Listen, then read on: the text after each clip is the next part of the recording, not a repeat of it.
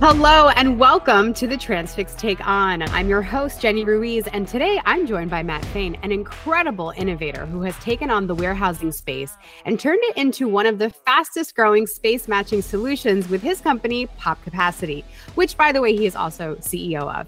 Matt, I'm so excited to get into today's conversation. Welcome to the show. Hi. Thank you for having me. I'm excited to be here. Absolutely. Well, walk me through your industry experience, because I know that you have deep roots in logistics, and I'd love for our audience to really understand what areas of trucking you've touched throughout your career. Yeah. So I cut my teeth in the truckload brokerage side. So I was a managed transportation franchise for another 3PL agency here in the U.S. From there, I went and started an asset-based trucking company. Not your 53-foot dry vans or reefers. I was doing box trucks and sprinter vans. But we were offering a true guaranteed service, right? Coming from the brokerage days, nothing's guaranteed, right? You can pay that premium, but there's always that little bit of chance that it might not show up. We wanted to eliminate that chance. And when you paid a premium for a premium service, you got the expectations. And if that meant we used team drivers to drive from Phoenix to Atlanta in 2 days, then that's what we did. It was a guaranteed service. They paid a premium for it. Therefore, we had to produce. And my life on the road is kind of what led me to PopCapacity. We had a request one day for warehousing space, and there was not a natural native way to find it.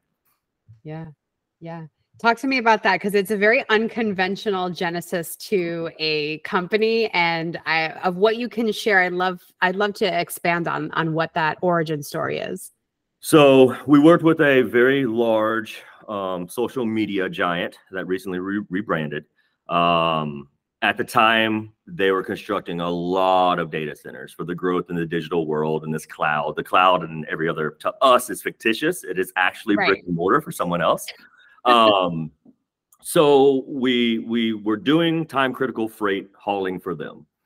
The need and the ask came for warehouse space in Gallatin, Tennessee, which is right north of Nashville. When they came to me originally and asked, Matt, will you go out and find us warehouse space? I immediately told them to go to Google. I immediately told them that was your trucking provider, right? One thing that I've learned in my career is like kind of stay in your lane. Right. If you are really good at dry van reefers or dry vans for food ingredients or food products, stay in that niche, right? There's a lot of business there. You own that market. You own that niche. Yeah. So I immediately told them no. One of the largest companies in the world said no to.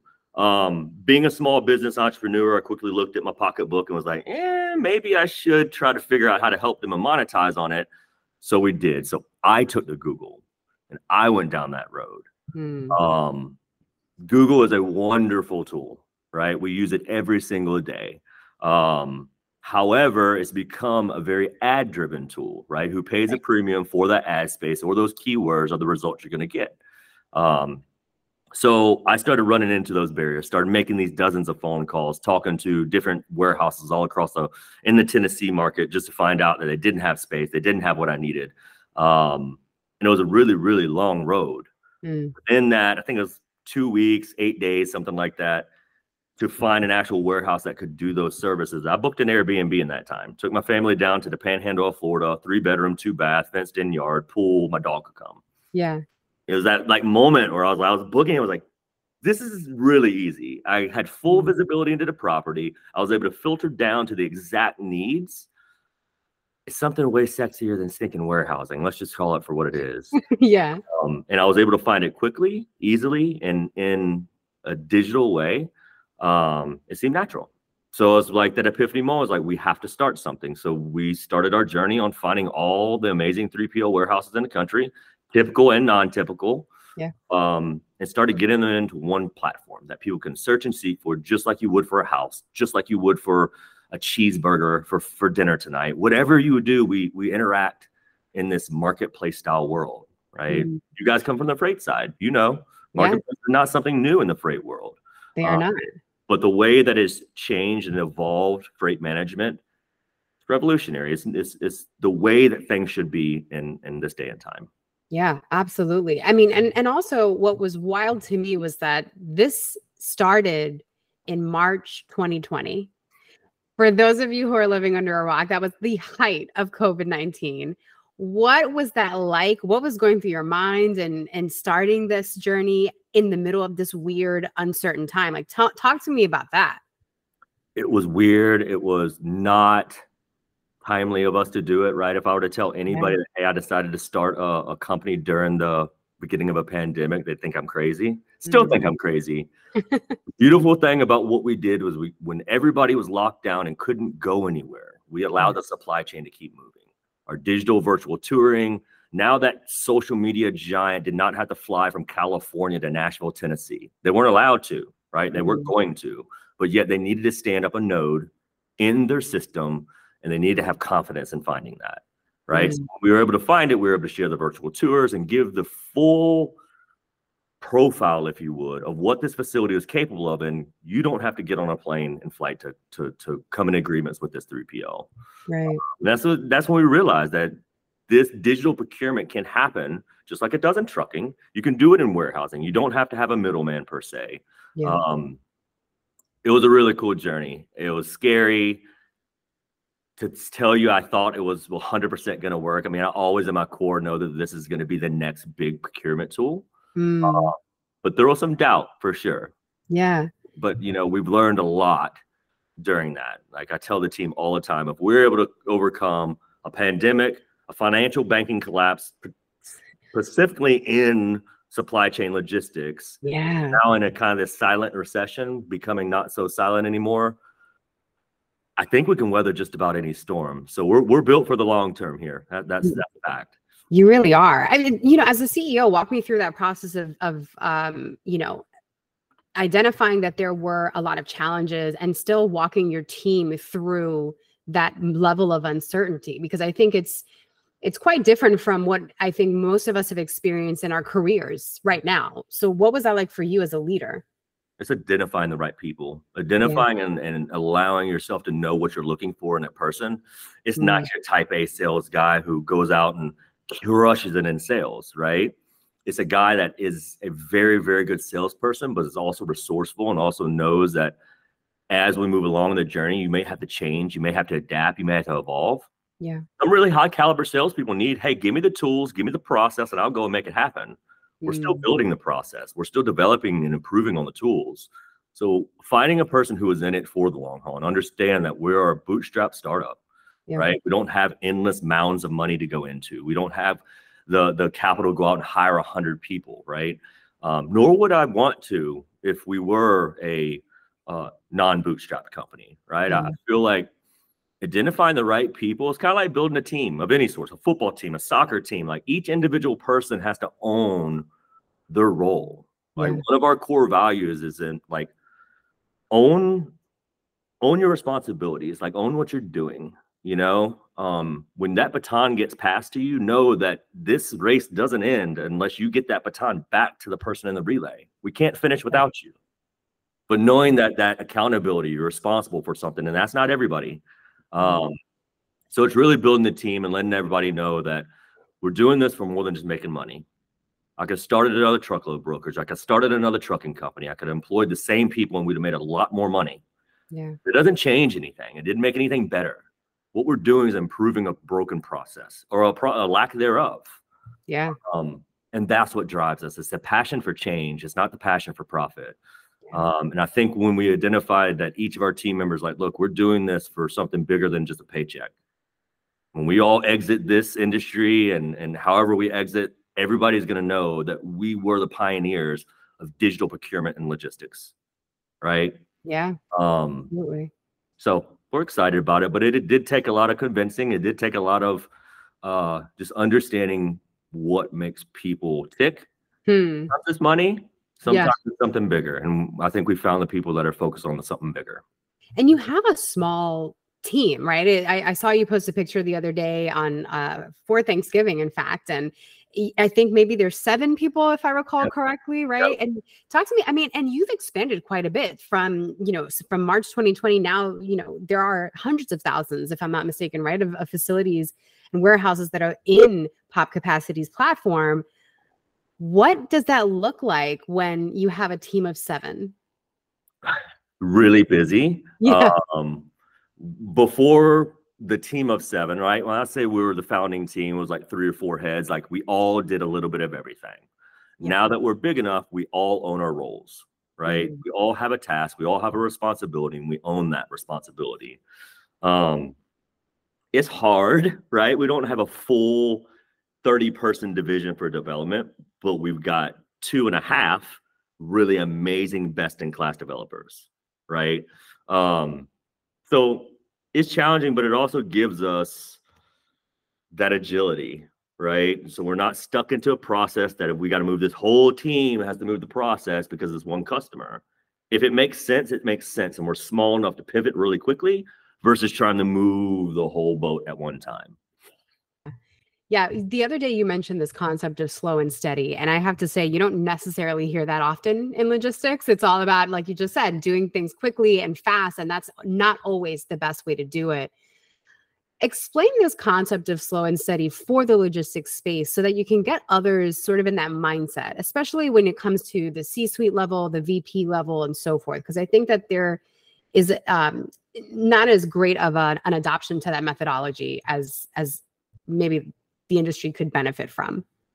I mean, being bootstrapped, we were kind of forced to the slow and steady, right? Yeah. I mean, even when I started this, though, I knew that going into it, we weren't ever going to be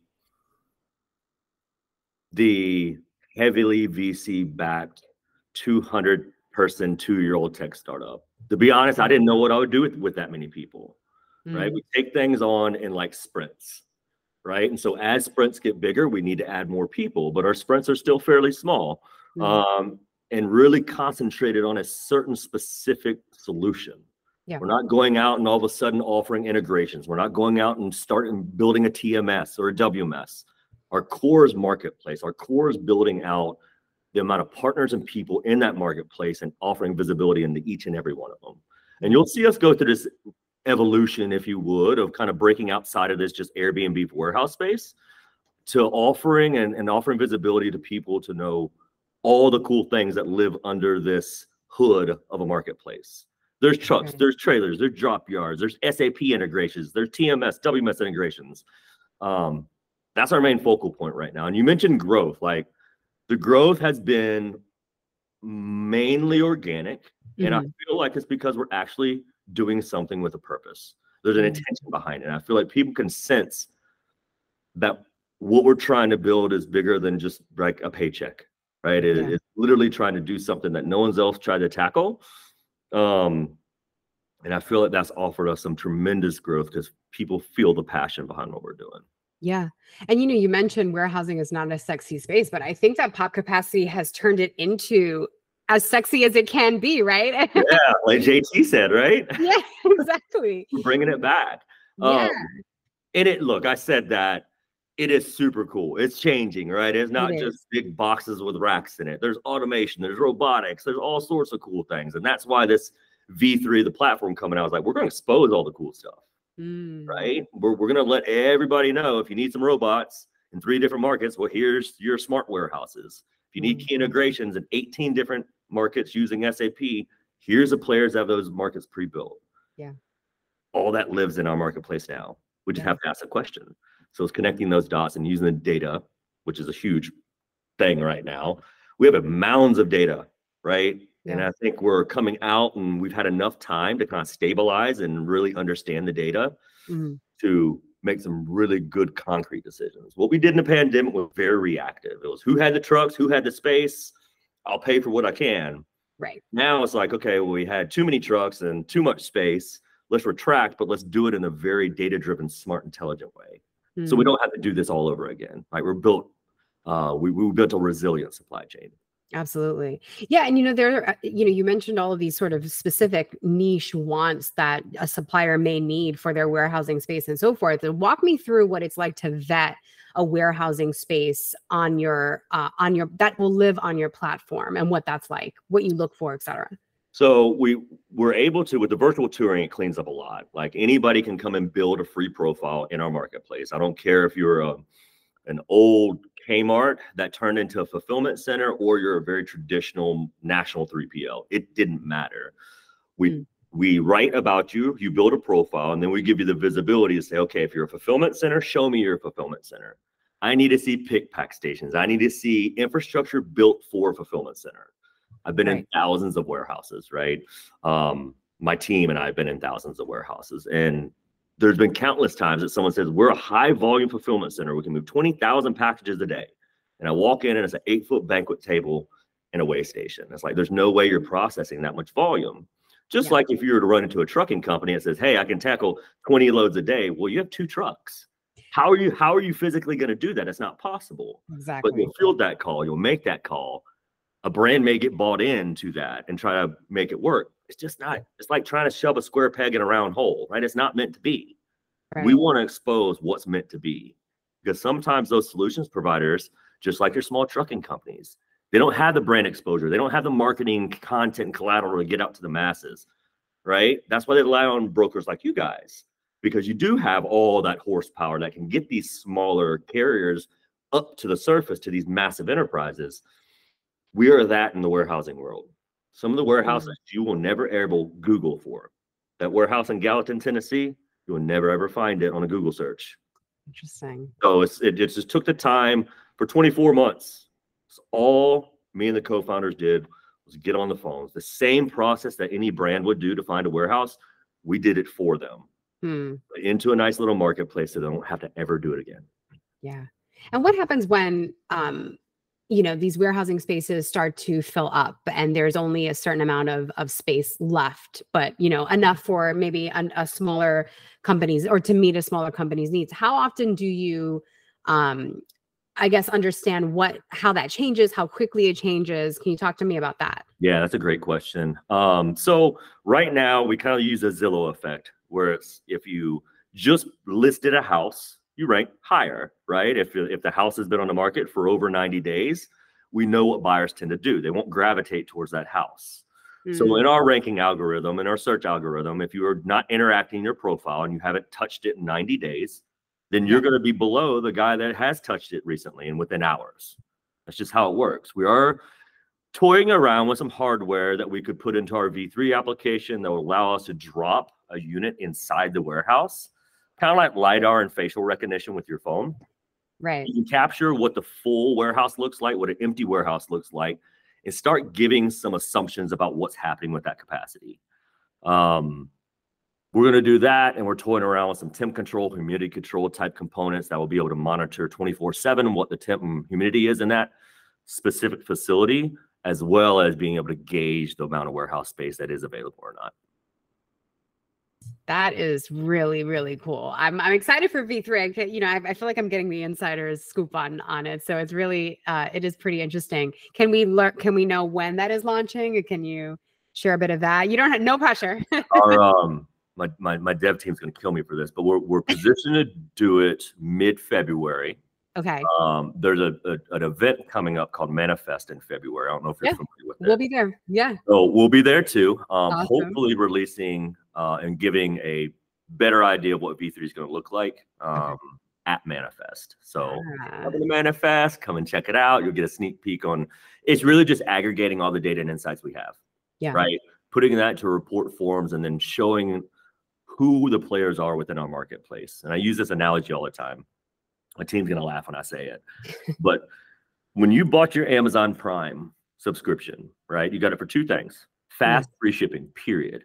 You didn't anticipate on streaming their music. You didn't anticipate on watching Thursday Night Football on Prime. But you did at convenience. Hoping that our Prime is the marketplace that you see now, right? What we're showing you and what you're going to get for free with your same subscription is access to freight, access to drop yards, access to key integrations, MHE, material handling, anything and everything that's tied to the supply chain within our marketplace, we want to showcase. So that's in the form of partnerships. That's in the form of warehouses with integrations, all sorts of different things. So it's going to be a very exciting time for us. It's a way for us to showcase all the amazing things we do without having to go and build it. We'll never be a Transfix. We'll never be as educated, as smart, and as savvy as you guys in transportation space. We'll partner with you. We'll integrate with you. We'll allow our buyers to get into your systems and capacity to see if there's a solution there. Yeah. Without having to step outside or go to Google, right? Stay inside this nice little ecosystem we've created. And a trusted ecosystem at that, right? Yeah, right. There's this old school mentality where, if a business in logistics is too tech forward, then it removes the opportunity to create relationships or sort of deepen them. But I know that that is not PopCapacity's methodology because you're so people driven. It's all over your website. I think your people speak to it pretty loudly and proudly. Tell me how PopCapacity debunks that idea for those old school, mentality there. Technology, for us, technology is a way to get you to the right person to have a relationship with. Right? A large portion of our time is spent in discovery, figuring out if it's the right trucking solutions provider, the right drayage provider, the right warehouse provider. Now imagine a world where you can digitally experience all that and understand that once you get to the results through whatever marketplace or system you're using, but the results are realistic, real results that are catered to your solution or what you were looking for, right? I feel like that is the use for technology. It's not to replace the people. We'll never replace people. I'll never buy a service from someone I don't know in the B2B space, right? You always work with people that you enjoy working with, but how do you know you're having a conversation with someone that the right conversation in the beginning? That's right. Yeah. It's super important. There's a lot of really bad conversations happening that ultimately end in nothing. You get nothing out of it other than a conversation you thought was a good one, just to find out there's some inner nuances that didn't make it a valid business relationship. Yeah. Yeah, that's very true. You talk a lot about data as well, and I want to touch on that point. What are some of the inefficiencies that you've discovered through PopCapacity that you've seen in your career sort of get better, or that you've helped, helped improve over the last 3 or so years? I mean, from a systematic standpoint, like there's a lot of unsaid connections and integrations that have happened that aren't being used again. I've got one 3PL here in Atlanta. Went through a big, huge integration with a large bottling company here in Atlanta, and then never did anything with it. It was a short-term, 24-month project, but they had that there. What if I told them that there are 18 other bottling companies that use that same type of ERP system, that use that same integration that you paid for? Now you can use it again and get some more ROI other than that one singular project. So there's some grouping there, some solutions I think that are very obvious. It's like, okay, how many different integrations do we have? How we can introduce those to the brands that need them. As far as like procuring warehouse space, there's no other way to do it, right? The inefficiency is Google, unfortunately. And I know people don't want to hear that. Google does it all. But unfortunately, there was a big gap there. From a selection site process, is everybody tends to go towards what's natural, like Chicago, Atlanta, LA. What if I can tell you can move out of a traditional DC market and go into a sub-market like a Columbus, Ohio? It still gives you trucking capacity. It still gives you reach to the market you're trying to get to, but I can reduce your square footage and storage costs by 20%. I think that makes you think a little bit, right? So, and it's the old school traditional methods, right? And they think the all the capacities in Chicago, therefore they'll get a better rate. Markets have grown. We've seen a lot of headquarters and production sites go to secondary cities, not necessarily having to be in Atlanta or Chicago, but can go to Greenville or Greer, South Carolina. Still get the same results, just in a different geographic location. So there's a lot of inefficiency on the selection side too, which is all data driven, right? It all comes back to the data. And the people who are analyzing it, right? And providing those insights, because like you said, you could have the data sitting there, but if no one is touching it or analyzing and figuring out where the inefficiencies are, then it's just data. That's right. It's analysis paralysis is what they call it, right? It's just we have so much data that we don't know really what to do with it, but it's here. Right. And we're working through that too, right? I think all companies that get a ton of information, they want to take it all and make it useful. We're starting small and figuring out what would be beneficial and useful now, and then all the other things that we can add to it as we grow. Slow and steady. It's all about that slow and steady mentality. Right. Where do you see the future of PopCapacity? Well, right now, so we're 126 million square foot as of today in 5 different countries.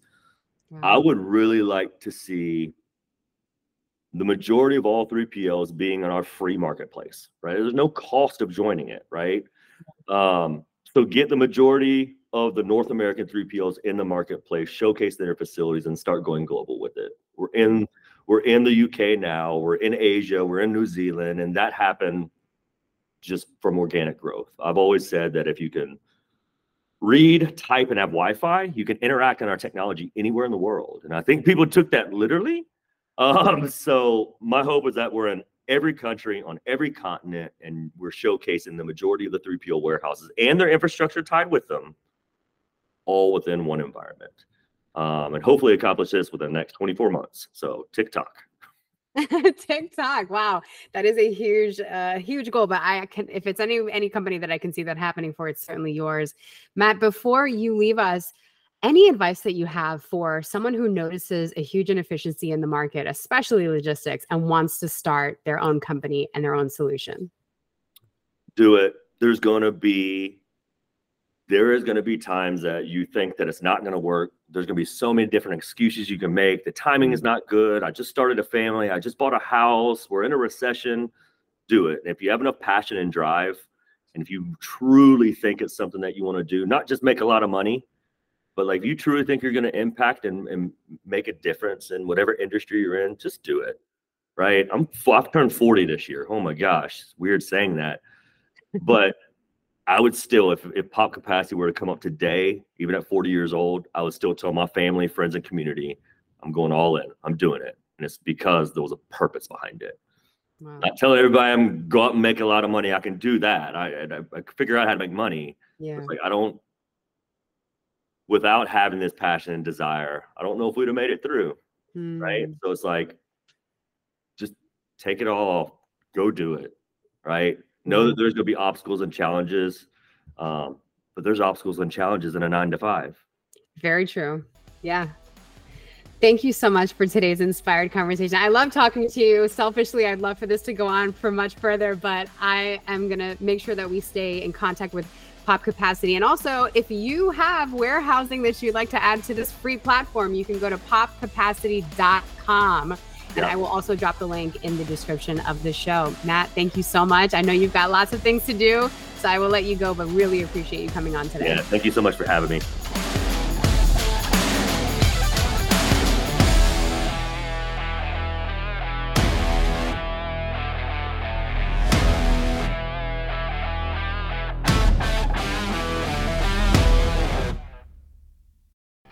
All views and opinions expressed in this podcast are those of the speakers and do not necessarily reflect the views or positions of Transfix Inc. or any parent companies or affiliates or the companies with which the participants are affiliated and may have been previously disseminated by them. The views and opinions expressed in this podcast are based upon information considered reliable, but neither Transfix Inc. nor its affiliates nor the companies with which the participants are affiliated warrant its completeness or accuracy, and it should not be relied upon as such. All views and opinions are subject to change.